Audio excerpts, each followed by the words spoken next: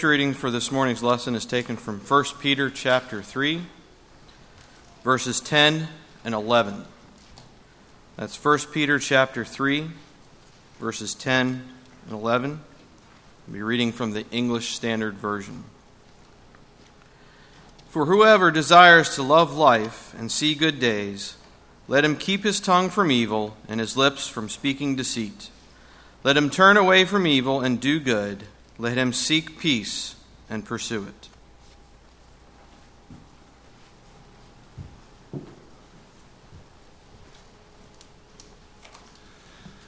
Once again, I'm delighted at your presence this morning. I appreciate so very much your being here. And for those of you who are present here in the building, as well as those who are joining us for worship online, we're delighted that you are with us. The subject of happiness is one of universal interest. That feeling that comes when all is well with you, I think that you'll find that to be a universal desire. Everybody in their right mind wants to be happy. And yet think about how many people in our world who are distraught, disappointed, and disillusioned by life. We know that at least 1 million people take their own lives every year around this world. That's 1 every 40 seconds. That's a sobering statistic to even think about. Many of you remember Robin Williams. He looked like a happy-go-lucky, no-care-in-the-world type guy, and yet, of course, just a few years ago, the country was shocked by his suicide. And we now know that the character that he portrayed on television and the persona that he represented when he was on stage was no more true than a Halloween mask represents the person who was wearing it. Certainly, we know that when we consider the subject of atheism, that there's a lot of people, or the subject of happiness, that there's a lot of people in the world who don't know how to handle life. They're terrified by life. The prospects of getting up in the morning and meeting the challenges of the day are just more than they can bear. They'd really like to be able to do exactly what Peter is suggesting in our text, and that is to love life and see good days. But they don't know how. They're looking for direction in their lives, but they don't have that kind of spiritual compass that gives them the direction and the moorings that they need to be able to accomplish that. There are a number of things that will not provide happiness, and I want to begin with a short list of those before we consider our subject this morning. First of all, as I prematurely mentioned a moment ago, you'll not find happiness in atheism, in the denial of the very existence of God. Those who are atheists cannot do what Peter said. They cannot love life and see good days for a number of reasons. We know the French agnostic Robert Ingersoll was the one who made the statement, "I wish I had never been born." Lord Byron, one of the brightest stars to arise on the English poetical horizon, died at a young age because of a wasted and dissipated life. And he said, the worm and the slugger are better than I. Someone has asserted that the loving of life surely can be found in lust and pleasure, and yet one of America's most heralded playboys said, "I suppose that I am the most miserable man in the world." That's not where you'll find happiness. Nor is happiness found in fame and popularity. Lord Beaconsfield of England had both, and yet he said life is a grand mistake. Not in power or military might do we find the secret of happiness. You're well acquainted with Alexander the Great, who, having conquered the world, at the age of 30 sat down and cried because there were no more worlds to conquer. And then he died in a drunken stupor at the young age of 33 because he could not control and conquer himself. And yet Peter, in our text, by contrast, says that if you want to love life and see good days, then there are certain things that must necessarily follow. There are certain things that he says that we need to do in order to be able to accomplish that. And let's walk through those if we can briefly this morning. First of all, if you'll notice our text, he says, if a man would love life and see good days, let him refrain his tongue from evil and his lips that they speak no guile. Or deceit is probably the better easier understood word there, that they speak no deceit. And that's certainly one of the great secrets to getting along with people and learning how to be happy and to enjoy life is learning how to control our speech, learning how to control the tongue. I remember one day in high school. I've told you this story before, but according to my records, it's been 11 years. I was playing basketball before the school hours started, along with some friends of mine in the gymnasium, and one of my friends was also playing, and he was on my team. And on a rebound, a fella came down on my friend with an elbow. I mean, caught him real good, and it was quite apparent that it was intentional. Well, the next time they hit the boards for a rebound, my friend came down on him with both elbows. Well, the other guy said, if you did that on purpose, I have a good mind to punch you in the jaw. And my friend Jimmy said, well, there it is. About 20 seconds later, when we were scraping Jimmy up off the gym floor, I looked at him and said, God never gave me a whole lot of intelligence, but I think even I have better sense than to say, oh, there it is. You see, learning to love life and see good days really comes from learning how to control our tongue. Watch what you say. And that's true in every aspect, in every arena of life. But then Peter said, turn away from evil and do good. That doesn't surprise any of us. That's a clarion call. That's the central message of the Bible. It's to turn away from evil. Negatively, that just means leave evil alone. And positively, it means to be upright and to choose the right path morally and spiritually, as determined by the will of God, as stipulated in His Word. And when you do that, Peter says, then you will learn how to love life and see good days. It's that simple, and yet also that profound. I'd like to suggest, if I can in the next few minutes, 4 or 5 points that will help us to do what Peter has invoked upon us, and that is to love life and see good days. We have but one life to live, and it's fleeting. We all know that. And so we just make the best of it and realize the purpose of our life and set about to fulfill that purpose. The first principle comes in the form of suggestion that Jacob gave to his sons, that's recorded in Genesis chapter 43. You may remember the context. We know that Joseph had been sold by his own brothers into slavery down in Egypt. But while Joseph's father Jacob thought Joseph to be long dead and had been mourning all of those years that he thought that Joseph was dead, we know that Joseph, because of his wisdom and because of God's divine guidance and His providence, Joseph was placed over the entire food supply down in Egypt, and he was under the authority of Pharaoh himself. That's how high he had risen in the hierarchy of the government of Egypt. Well, the time came during a famine that Jacob sent all of his sons, except his youngest son, now that's critical, to get grain from Egypt during that famine. But Joseph instructed his brothers that they would have to bring their youngest son, Benjamin, back with them to Egypt if they wanted to get grain. You see, so much time had passed that the brothers did not even recognize Joseph as being their long-lost brother. Well, the father, Jacob, doesn't want his youngest son to leave on the journey. But finally, the circumstances become such that Jacob has to capitulate. He has to allow Benjamin to go with his brothers back to Egypt for grain. And so he allowed them to take Benjamin along. And then it seems as though, almost as an afterthought, Jacob said, maybe we can sweeten up the deal a little bit. Why don't you, and these are the words of the Bible, take along a little honey? I'm suggesting that one way that each of us can learn how to love life and see good days is to do that very thing. And I'm suggesting that, of course, figuratively speaking. You see, life would be a whole lot better for most of us if we would learn to just put a little honey in it. Even just the honey involved in a few more pleasant faces.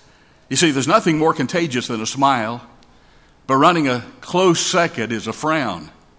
You can pick out the biggest grouch in any crowd because involuntarily what we feel in our hearts is reflected on our faces.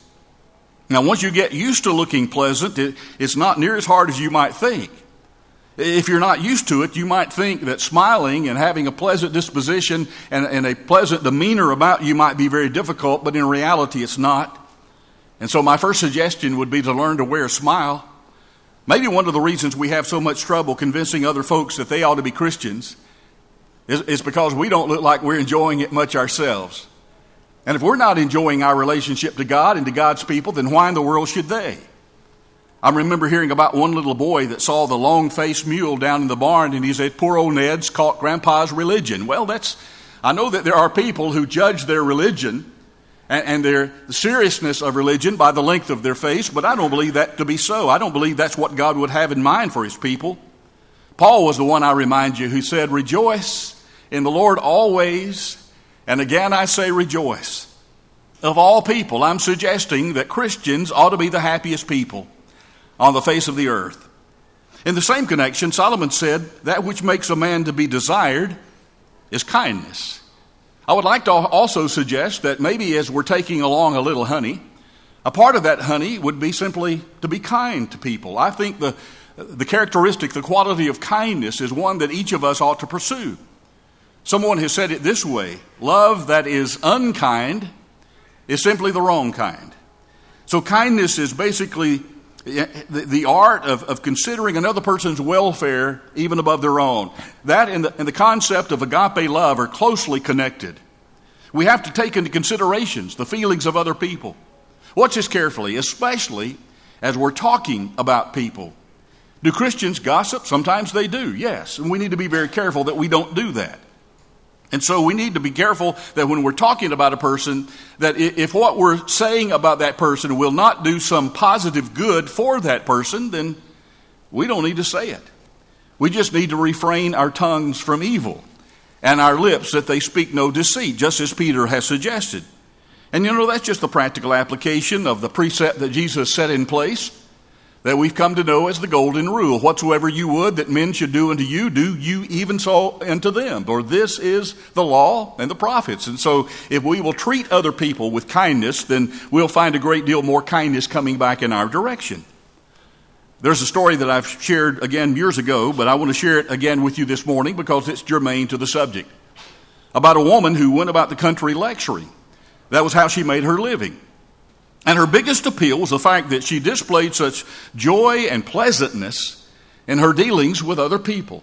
I mean, she was just a ray of sunshine, and everybody enjoyed listening to her speak, not only because she was an expert in her field, but just because she was a kind person and had that kind of very positive disposition about her. On one occasion, after one such lecture, a reporter had an opportunity to be able to interview this woman. And in the interview, he asked, "Now tell me, have you always had this sunny disposition about you?" And she said, "No. In fact, I used to be a grouch. That is, until one day there was a tramp that came to my house and helped me improve my disposition." The reporter, of course, sensing that there was a story there, asked her for details. And she said, "Well, the way I was brought up, my father always insisted that we all the kids work hard and that we do our part in whatever job was at hand, and that we certainly not ever ask for a handout. And so we learned to despise the panhandlers and the bums, and that just stayed with us for the rest of our lives. And that was the way I was brought up." She went on to say, "And after I got married, we moved in a house that was close to a railroad track. And in those days, that invited the hobos to come to the door and ask for a handout. And one day, she was busy in the kitchen, and a knock came at the door. She opened the door, and sure enough, there was an old guy with his hat in his hand. And he said, 'Please, ma'am, I would like to work for something to eat.' And she lit into that guy. And she said something along the lines of, 'You lazy bum, if you would work, you wouldn't have to be out here bumming around like you're doing. Now get out of here before I call my husband.' And he just stood there. And she said, 'I mean it. I'm going to call my husband.' And he said, 'Ma'am, your husband's not here.' And then she shrieked at him. She said, 'What are you talking about? What do you mean my husband's not here?' And he said, 'If he is, he's sick, because there's no man who's well that would stay in a house with a woman like you.'" Well, you can imagine how indignant she was at that remark. But then she began to think. Her husband hadn't been around much lately. It seemed to have looked for every excuse to stay out of the house.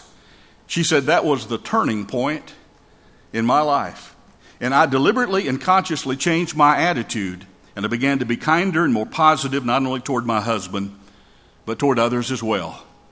So we need to remember that one quality to be desired, church, is absolutely essential to loving life, is the quality of kindness. Someone may say, "Well, if you feel good all the time, that's great, but you never had arthritis like I have. Or you never had to put up with the problems that I've had to put up with." Well, to have a smile on your lips and a song in your heart, It doesn't come about by accident. And it isn't determined by the circumstances of life. No, we just got to look around us. And we've also got to look within us. And we've got to be able to say with David, this is the day that the Lord has made. We will rejoice and be glad in it. Psalm 118:24. That is, we make the deliberate choice to rejoice every day of our lives, or else we'll be like this woman that we were just describing. One man was waiting for a bus on a busy city street, and he heard a song above the din of the crowd. And he looked around and he saw a man going along the sidewalk on a little modified skateboard. The man had absolutely no legs. They had been cut off at the hip. And they were both gone, and he had these little short stick things that he had in each hand that helped him to keep his balance and also to propel him forward as he moved along the sidewalk on that little modified skateboard. And as he went along, he was just singing at the top of his voice as if he didn't have a care in the world. And the fellow who saw him stopped him and said, "Hey, buddy, how is it that you're able to give such a happy song in your condition?" And the fellow said, "Well, admittedly, when I first had my accident, things looked pretty dark and life was bleak." He said, "But you know what? I began to look around me, and I noticed so many other people who are so much worse off than I was. Then I could sing again." If we'll just look around us at the condition of others, I really believe that we'll come to be more appreciative of what we do have and for the way that God has blessed us. So suggestion number one is to take along a little honey. Secondly is to get your priorities straight. You know, we're living in a time when there are just so many demands made on us. I agree with the fellow who said that oftentimes God has not reasoned out of our lives. He's crowded out. That's true for a lot of good people. But we're all busy and we all have a lot of things on our plate. And I remember the days when I used to vainly think that I could do just about anything and everything that came along, that I'd have the time to be able to do that if only I had the inclination for it. And it didn't take me long to realize that just simply was not the case. I used to look forward to the time when I had enough to do to keep me busy. And I can sure tell you that time has long since come. I used to think that there'd be time that I could follow this interest and pursue that interest to its end and that one to its end. And I see now that that's just not possible. And you know and I know that time is just too scarce and life is too short. James was spot on, wasn't he, when he said life is just a mist. It's here for a little while, and then it vanishes away. James 4:14 said, that's true for all of us. It doesn't matter if you're in kindergarten or if you're an octogenarian. We all live busy lives, it seems, and our moments are taken up by the minutia of our lives. You know, early in life you have to decide where you're going to go. And you also have to decide how you're going to get there. Because before you can turn around, it's over. There's not enough time in life to do everything that you want to do. So here's my suggestion to you this morning. Since we can't do everything that we want to do, or maybe even in certain moments of meditation, we think, I can't do all the things that I need to do. What we have to do is to learn to put first things first. We have to learn to prioritize. Can't do everything, and so I'm going to make sure that I'm spending every moment of every day doing those things that are most important. Those things that are most conducive to my spiritual growth and to the betterment of those around me. And those are the things that will be on my top priority list. Here's how Jesus said it in the Sermon on the Mount. You know the passage, Matthew 6:33. He said to his disciples then and now, but seek you first the kingdom of God and his righteousness. And then all of these things, these material things, they'll be added into you. Again, Matthew 6 and verse 33. We know that's in the Bible, and we know that ought to be our number one priority. To seek God and his kingdom and his righteousness first, and yet 2,000 years later we still struggle with it. But still, Jesus said that's the first thing. And what you have to do is to make sure that you're spending your time keeping the main thing the main thing. We need people who are willing in our day to stand for what's right, regardless of the circumstances and regardless of the cost. That needs to be very high on our list of priorities. People who will stand for something and who won't trim their sails for every wind that blows, but who see the destiny of their lives outlined in God's revealed will, and then they set out to be able to fulfill what God wants us to do with our lives. And I'm telling you that people like that are always in desperate demand. You know the story. Back in ancient times, the Chinese built the Great Wall of China. one of the great wonders of the world. They made it 20 feet high, 13 feet thick, and they had guards every 100 yards so that no one would be able to penetrate that security. And they said this wall will never fall to the battering ram. And they were exactly right. It never did. But it fell in a sense. It failed to protect that nation because the enemies bribed the guards to simply open the gates, and the enemy walked in. I'm saying this morning that we need honesty and we need honor in all walks of life today. In fact, honesty is just one of the necessities of character. That is for God's people. But honesty also calls for courage to stand by the convictions that we hold. That needs to be high on our priority list as well. For a long time, I wondered why the volunteer state of Tennessee had chosen as one of its heroes a man by the name of Sam Davis. And then one day I read some biographical information about Sam Davis, and I came to understand why. Sam Davis was in the war between the states. He had contact with the Confederate Army that gave him some inside information regarding its strategy and military plans. That is, he had some very important and critical information. One day he was caught behind enemy lines and captured. And he was carried into a Union camp where he stood before a board of officers. And one of them said, we know that, and you know that you've been identified as a Confederate spy, and the punishment for spying is death. But there's someone that we want even more than you. We know that you had to get your information and your orders from someone higher up, and that's the person, that's the name that we want. You give us that name, and you have our word of honor that we will send you safely back to your own lines. Sam Davis was just a man in his early 20s. And he said, "Sir, I gave my word of honor that under no circumstances would I divulge the source of military information that you now want." Well, for several days they cajoled, and then for several days they tortured Sam Davis. And then Sam Davis was taken out and hanged by the neck until he was dead. And I will tell you why. Because he regarded his word more valuable than his life. And you know, folks, until we found a cause that's greater than life itself, we've not really found a cause worth serving. There must be the courage to stand up. Convictions are not worth having unless they're worth defending. And I know that you're not going to face a situation like Sam Davis, nor am I, or likely will anyone, but still we need conviction, and we need courage to stand behind those convictions even in the smaller areas of life. Somebody says to you, "Let's go get a beer." What are you going to do? Somebody says, "Let's go clubbing. Let's check out the nightlife." What are you going to do? Someone starts dumping his garbage in your mind with a vulgar story. How are you going to respond to that? See, that's where we need a conviction and the courage to stand behind those convictions every moment of every day. Well, somebody says, "Well, what about my particular situation?" Well, I don't know how it is with your situation. But I do know that if you're going to be a servant of the Almighty God, you're going to have to stand on the road to right regardless of the circumstances, and that takes courage, and we all acknowledge that. I'll tell you how one man responded to that kind of situation. A guy by the name of Lester Starling, years ago, obeyed the gospel. He was trying his best to live right. Here he was, a brand new Christian, had a job as a carpenter, and anyway, they were putting roofs on houses in a particular subdivision, and Lester was on that roof with a couple of his co-workers, and as he was working with a couple of other guys, one of the guys said, hey, did you hear about, and he started in on an absolutely filthy story.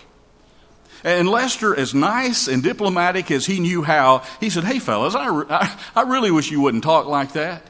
But if you're going to talk like that, please at least don't do it when I'm around and have to hear it." And the man said, "Shut up, preacher boy. It's time you learned about life." And he went on with his story. Well, there was poor Lester stuck up on a rooftop with those guys spewing out their verbal garbage, and he just didn't know what to do. He wasn't long out of the world, and again, a brand new growing Christian, and he didn't know how to best respond to that, so he thought about it. And he prayed hard about it that night. And the next morning, he came to work, and another guy started in on another dirty story. And Lester said, "Now wait, I've already told you guys, I don't want to hear that. Oh, be quiet, preacher." And he went on with his story. Well, Lester just reared back and began to sing, "There's a great day coming. There's a great day coming. Now wait a minute, preacher boy. And he continued singing, there's a great day coming by and by. They said, now be quiet. Some workers from the next house over hollered, hey, are you ladies having a prayer meeting over there? Well, the last thing in the world those old fellas wanted others to think was that they were having a religious service. So after verse 1, Lester said, now, you want verse 2? Well, the next day he had to give them verse 2. But he never got to verse 3. So I just don't know how you're going to approach this old world in which we live and how you're going to rise above it. But somehow you must do it to maintain the integrity of your convictions. If you're going to stand for what God wants you to be standing for, I tell you what, even if I can't change the world in my little circle of influence, I can make dead level certain that the world does not change me. In the third place, in order to love life and see good days, give your life in service to your fellow man. You might have suspected that that was coming, and I did not want to disappoint you. There are men like N.B. Hardeman and Batsell Barrett Baxter, Rex A. Turner, Leonard Johnson, a host of others, some of them sitting right here in this audience or joining us online, who have given their lives to Christian education, and they're to be commended and venerated for that. Others give their lives to mission work in some distant land, sometimes in difficult places, far away from their extended family and away from things that are familiar to them. Others give their lives in service to others on a local and congregational level. Many people, both men and women alike, demonstrate that the truly happy life, just like Peter said in our text, is the life of service to their fellow man. It isn't asking what's best for me, it's asking what's best for others. It isn't serving my own best interest, my own selfish ambitions. It's learning to look around and see what other people need and go about trying to meet those needs and to serve those people. And then guess what? We find ourselves the happiest that we've ever been, living a more fulfilled life than we could ever imagine. And that's exactly what Peter is telling us to do in this text, isn't it?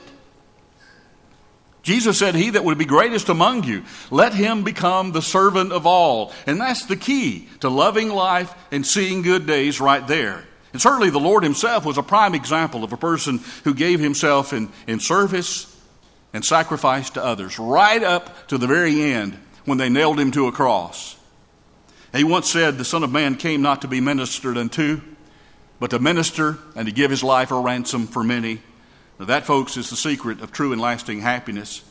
I read somewhere, and of course it's a fable, and I'm sure it's one that you've heard before, but I think it well depicts the point. One man died, he went to hell.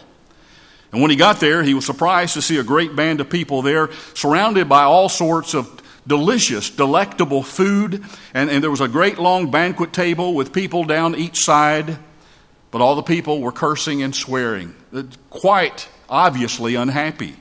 And he wondered what in the world was wrong until he got closer, and he noticed that they were all having to eat with a fork. And the fork was about 3.5 feet long, and it only had a cool tip and a cool handle, and that the rest of it was burning hot. And so the people could not get the food into their mouths. And so obviously they were cursing and they were in uproar. Well, according to the fable, the man was also allowed to visit heaven. And again, he was surprised to see exactly the same setup as he had seen down in hell. But here, everybody was happy. And they were laughing. And they were clearly enjoying one another's company. But he got closer and he could see why. And when he got there, he saw that the people on one side of the table were feeding the people on the other side of the table. And that was the difference. And you know, that may very well determine whether or not we go to heaven, whether or not we learn to put our fellow man first and to love and to serve those around us. And if you don't believe that, you need to reread Matthew chapter 25. I think that it will persuade you otherwise. It's very true that we serve God by serving others. I was reading in Reader's Digest one time that if you want to stand in the world's shortest line, stand in the line of people who think they are overpaid, and you will get to the front of that line in a hurry. I'm just suggesting to you this morning that we need to be the kind of people who are not just concerned about me and mine and what I want and what's good for me, but rather how I can serve and be of service to others. And you will be in the short line to happiness. In the fourth place, if you're going to love life and see good days, let's be energetic and enthusiastic. There is no grace in slow moving. There is no virtue in walking about on your lower lip. The prophet said, "Cursed be the man who does the Lord's work negligently." And that's exactly what we're talking about. Solomon in Ecclesiastes 9 and verse 10 said, "Whatever your hand finds to do, do it with all of your might." That's an Old Testament principle that needs to be exercised in the New Testament church, folks. There must be the energetic application of the work that God has given us.